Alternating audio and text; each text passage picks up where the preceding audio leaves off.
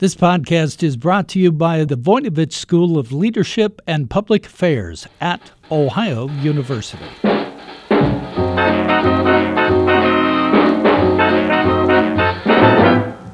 Hi, everyone, and welcome to Jazzed About Work, where we talk about everything that might have an impact on your career. I'm your host, Bev Jones. I'm an executive coach, and I write about careers. And my new book is called Find Your Happy at Work. It's about getting unstuck and creating more enjoyment and meaning on the job. Today, we're talking about remote work, about the challenges and opportunities it brings to both leaders and teammates. Our guest is Kevin Eikenberry, who's been described as one of the top leadership and management experts in the world. He's also a popular author and co-author, and his most recent book is The Long Distance Teammate: Stay Engaged and Connected While Working Anywhere. Kevin will talk about the opportunities and the challenges of remote work, and he'll offer tips from his book about how you can stay engaged and productive, and you can connect and collaborate with your teammates, even if you never meet in person.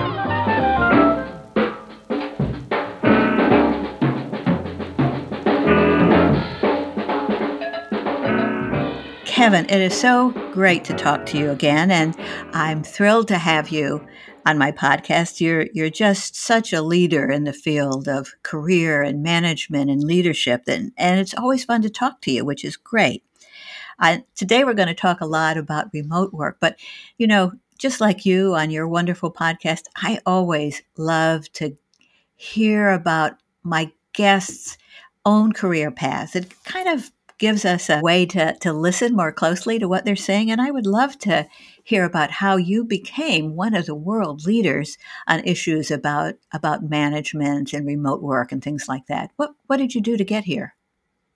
Well, that's a good question. And thanks for having me. It's nice to be on the other side of the mic. The last time we chatted, we were recording where I was interviewing you, if you will. And I think that was really a conversation. I hope this will be as well.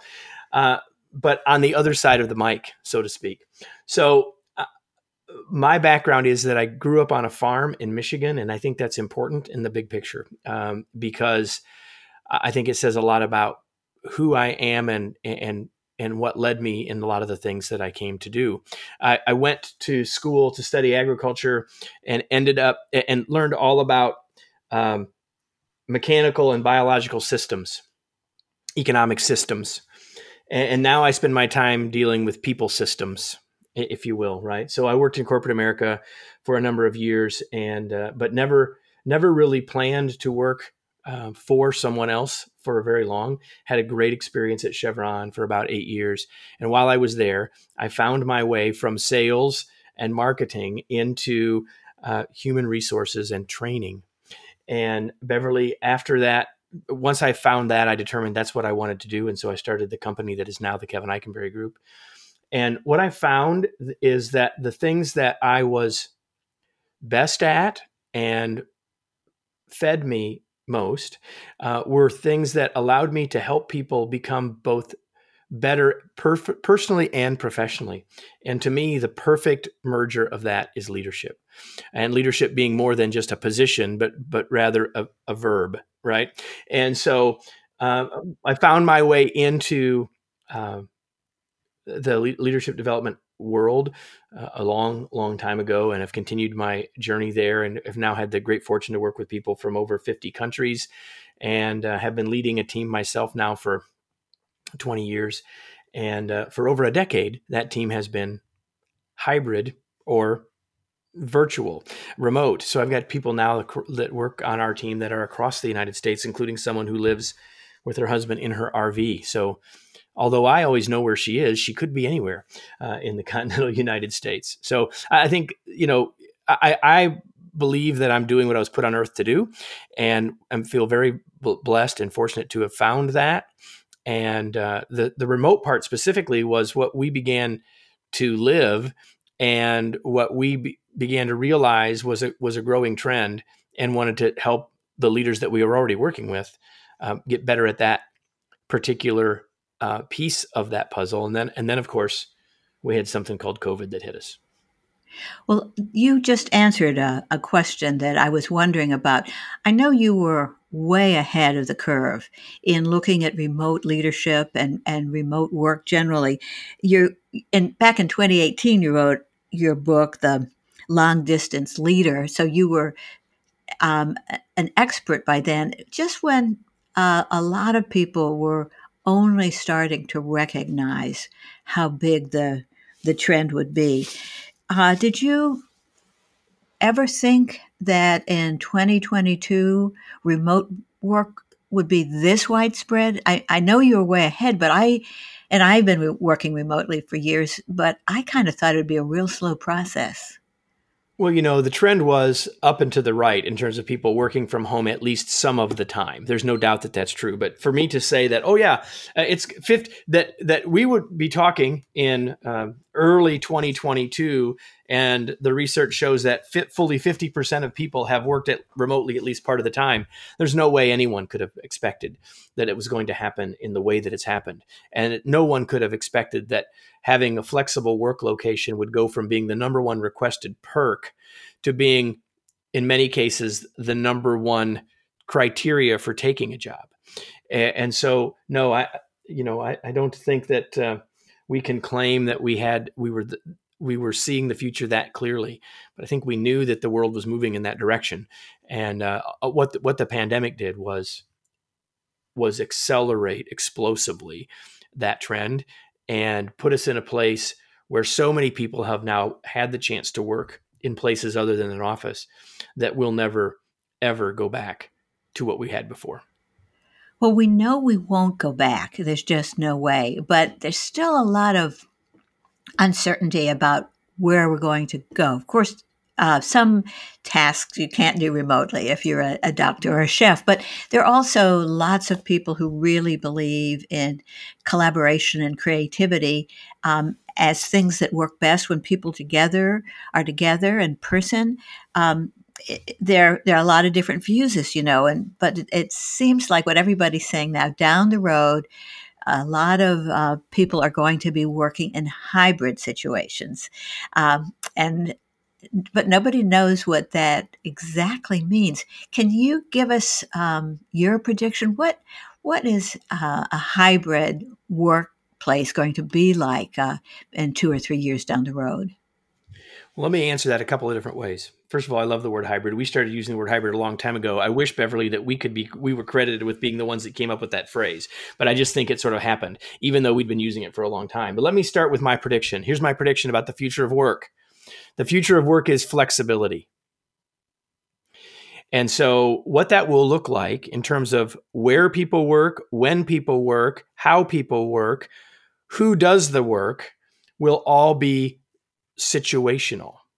If we go back 15 years ago, 10 years ago even, when people said work, they all knew what it meant. And it meant some version of what we learned from Henry Ford in a 9-to-5 assembly line world, and something we learned in the 50s and 60s from the organizational man model of being in an office. That's what work was, with a combination of those two things. But what work will be in the future will be far more varied and far more flexible. That part I can tell you for sure.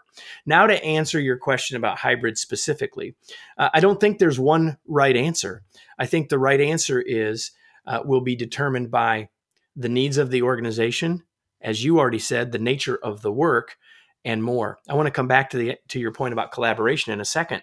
But when you think about the word hybrid, it comes from the idea. The definition of the word involves the idea of a mixture. Yeah. Right.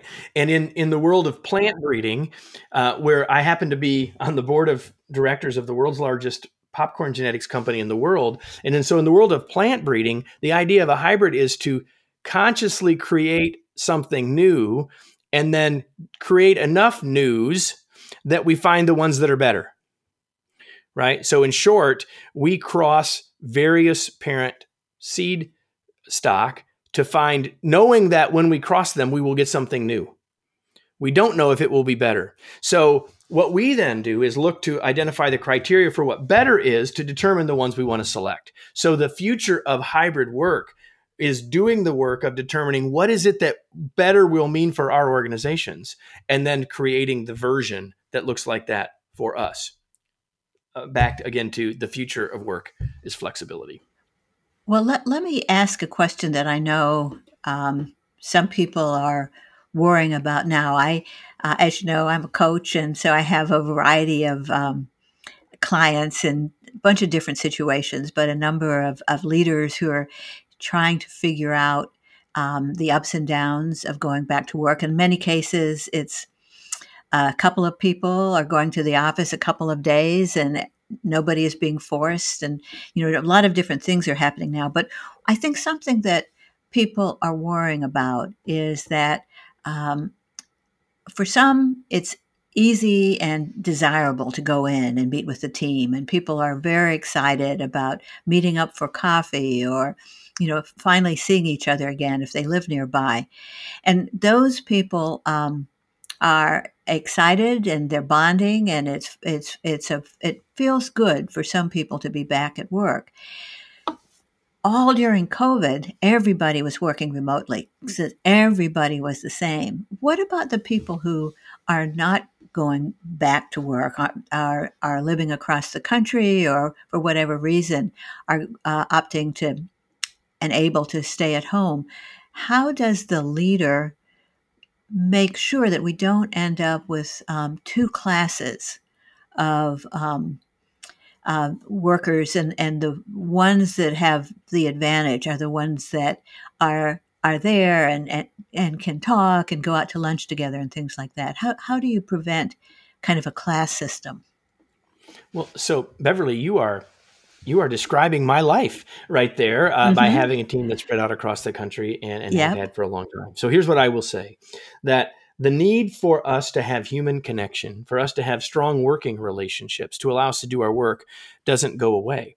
The need for people to have a relationship with their leader because people want to follow people that they know, like, and trust doesn't go away, regardless of where people are working. So we as leaders must become more flexible. I'll go back to that word, but we also must become far more intentional about a whole manner of things. We have to recognize that if we want our teams to trust us, we must trust them.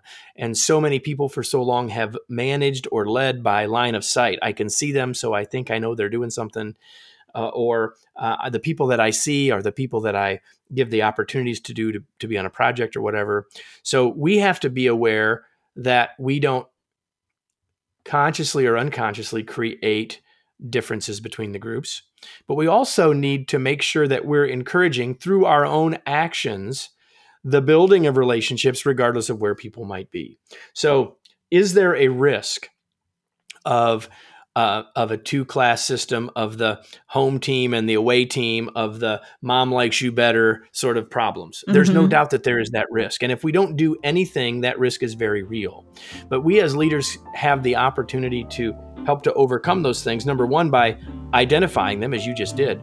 And then number two, by starting to think about a whole variety of things that we can do to keep people connected, to keep people engaged, and for us to lead the way in those things.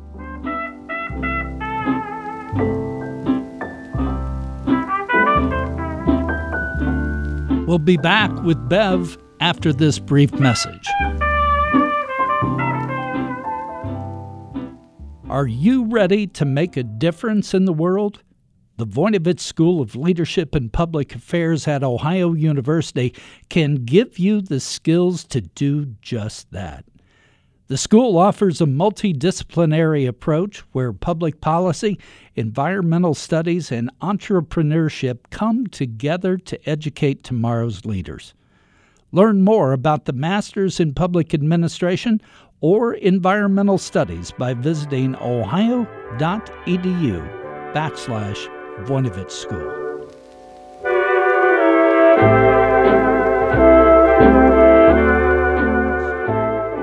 Well, I'm a big proponent, of kind of taking charge of your own career and acting like an entrepreneur wherever you are, kind of looking for opportunities and really not waiting for somebody else to take care of your opportunity to flourish. And that resonated. Those kind of things are very much in your book, The Long Distance Teammate. You're really giving some guidance to people who may not have taken responsibility before. I liked one of the things that I like in your book is your 3P model. It's a way to help people start taking charge of their career a little more.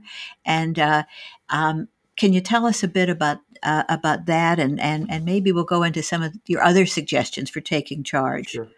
Sure. So we identified in our research leading up to the Long Distance Teammate book, which came out in about a year ago, actually.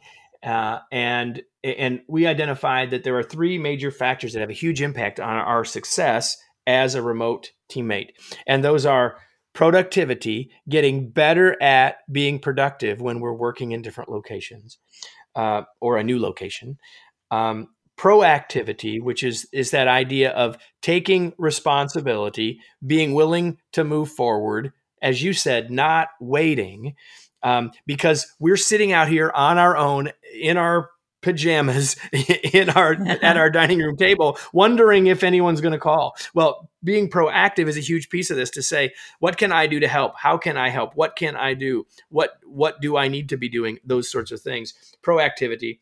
And then lastly, potential is to think about our potential in the long term, not only our potential for our careers, but the potential that we have to have a positive impact on the team and those around us, even if they're not literally, physically around us. So productivity, proactivity, and potential. And I think potential gets us back to the theme of relationships and collaboration, and making sure you're not the person who's left behind because you're not engaged with your colleagues. Relationship building is so important, but a lot of people haven't done it consciously. They've just been in offices and maybe they had good friends and it happened organically. Do you have some tips for people who want to be proactive about building relationships, but it's not been on their radar before? How do you start in a remote environment to build relationships with people you don't get to see in person? Well, here's the thing about relationships. We've all built them our entire lives. Some of us are better at it than others, right? But we talk about, in the Long Distance Teammate, we talk about two ideas, two pieces that when put together tell us what the strength and the nature of our relationships are. And those two factors are level of relatedness, how much do we have in common, and level of interaction. How often and how do we communicate? So if we take those two things and say, the more frequently we have interaction and the more related we are, the higher levels of relatedness we have, the stronger our relationships. So what you can do is you can simply draw a graph and put relatedness on one axis and interaction on the other axis and say, what's happened to my relationships during this time of us not being together? And if it's not where I want it to be, this gives you two clues about what you could do. You could work to have more frequent, richer interactions. And an interaction, by the way, is not just the work and the weather, right? We got to get beyond that. Or finding or rekindling those things that we have in common. And so when we take those as two big overarching ideas, any of us can start to apply that to say, I want to consciously work on building my relationship with someone by frequency of interaction, level of relatedness. And the relatedness doesn't have to be in the context of work. I have absolutely not. In fact, probably better if it's not, right? Yeah. I have 2 Labrador retrievers who are very good when I'm working usually. And when I'm on a Zoom or something, they might be seen sitting in the background. And almost everybody comments, and a huge number of people change their camera or lift up their puppy. Almost everybody these days seems to have a dog.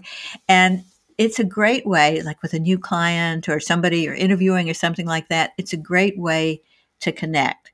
So for people who want to go beyond pet stories, how else can somebody who's kind of maybe a little bit shy, how can they go about finding relatedness with their colleagues? How do your people do it? They're spread across the country. Well, one of the things you don't do is say, hey, are you a sports fan? Like, you don't have to do that. But if someone, like if you know that though, right, then you work off of that. Like I have some members of my team who are huge fans of their alma maters in football, basketball, or more. And so I make it a point. I happen to like college football and college basketball as well. But I make it a point of knowing how their teams are doing, what happened, who they're playing next week. So when I'm in a conversation with them, I can make a comment or I can ask them if they're going to be watching or any of those things. Those are little things. So the point I would make first is listen for and find them and then go where they are, right? And so you don't have to feign interest, but you can share the fact that you understand that's their interest is one of the things that you can do. The other thing that you can do is make sure that you are interacting about more than just the work and the weather. And so if you're a leader or a team member, the next time you're having a call with someone, and when I use the word call, that could mean a Zoom, right? Or a Microsoft Teams meeting or whatever. The word call doesn't necessarily mean the phone, although I think we've forgotten that we can still use the phone. It doesn't have to be on video. The reality is make sure that you're trying to get beyond just the work. So ask them how they're doing, and they say something about their child in soccer, and so now you've got a hook. And so now you can ask something about the soccer. And if you have a soccer kid as well, or you were a soccer mom or dad, then you've found that place of relatedness. Use the pet, use the things in the, one of the things that we've had the chance to learn about our coworkers by being on Zoom is we can see their background. And I know some people are using a fake green screen so that it looks like they're on the beach or they're looking like they're wherever, and that's fine. But for people that have been comfortable with sharing where they actually are, we get all sorts of visual clues, just like we got when we walked into people's offices. And in some cases, we're getting richer clues now. And so don't ignore those. Use those as things to ask questions about. If you see behind them a bunch of books, then you may not have known they were a reader, but maybe they are now. And so you can ask them about what they're reading or what they've read recently. So there's 100 ways to start to find these areas of connection. We just have to be more intentional about looking for them. And I think it's important to understand that being intentional in networking, relationship building with colleagues, whatever, it's not creepy. Some people think that anything that's discussed in the context of networking is not authentic, but it just is effective. I remember years ago when I was a young lawyer in Washington, D.C., and I knew nothing about professional sports. And having just come out of law school, I knew nothing about anything much than law because it's total immersion. So I was always the only woman there. And my husband, although I guess he was my boyfriend for part of that, he would give me like a little index card if I had important meetings or something, saying, this is what happened to the Washington football team. This is whatever. Yeah, exactly. Because so at least I didn't look like a deer in the headlight when people started talking about sports. And then I learned to kind of make a note if somebody, was just crazy about Ohio State football or whatever. From there, you can, if you start making notes about something like that, you could make notes about other things just on your contact list. If somebody has a 10-year-old kid they're crazy about, write that down so that you just become, if you start writing little notes to yourself, that's a great way to develop the habit of being intentional, don't you think? So I'll give you two thoughts. So yes, first of all, 100%. And so two things. I'll start with the last one first. One of the advantages of us being remote is that they can't tell that you're looking at those notes, right? An hour ago, I was on a coaching call with a client, and I've been coaching her now for nearing 3 months. And in one of our early calls, I asked her about her family, learned about her daughter. And so now I have had enough conversation with her that I know her daughter's name and that sort of thing, but I can look, it's right in my notes. I know how old she is. I know that she's learning the cello, and she's at 14, she speaks Chinese. So I have some things that I can ask about, we can talk about, etc. Now, I happen to remember them because I was just on my call with her. We have this advantage of that we wouldn't have face-to-face walking by their cubicle, that we can take advantage. That's not creepy at all. And I want to go back to the first part. You said people feeling creepy about it. Notice that everything I said, and really everything that you said too, was about them. Yes. Networking is creepy when it's about trying to get them to take our business card or making it all about us. When we are genuinely interested in other people, it's not creepy. It's welcomed. That's exactly right. And just I'll note also, though, that some people have to work a little bit to share back. It's also creepy if you only ask and you never share. So if you're a very private person, come up with some things that you can comment upon, just to show that you're open. So there are a lot of things that that we can do in terms of working with our teammates and so forth. But also, do you find that one of the ways people who are working remotely can stay kind of jazzed about their work is they engage with other people who are not their colleagues, but are also interested in the same topics, they're in the same industry, or they're just people you meet up at a shared workplace or a coffee somewhere and just talk about work-related things. You can have colleagues who are not your official colleagues, can't you?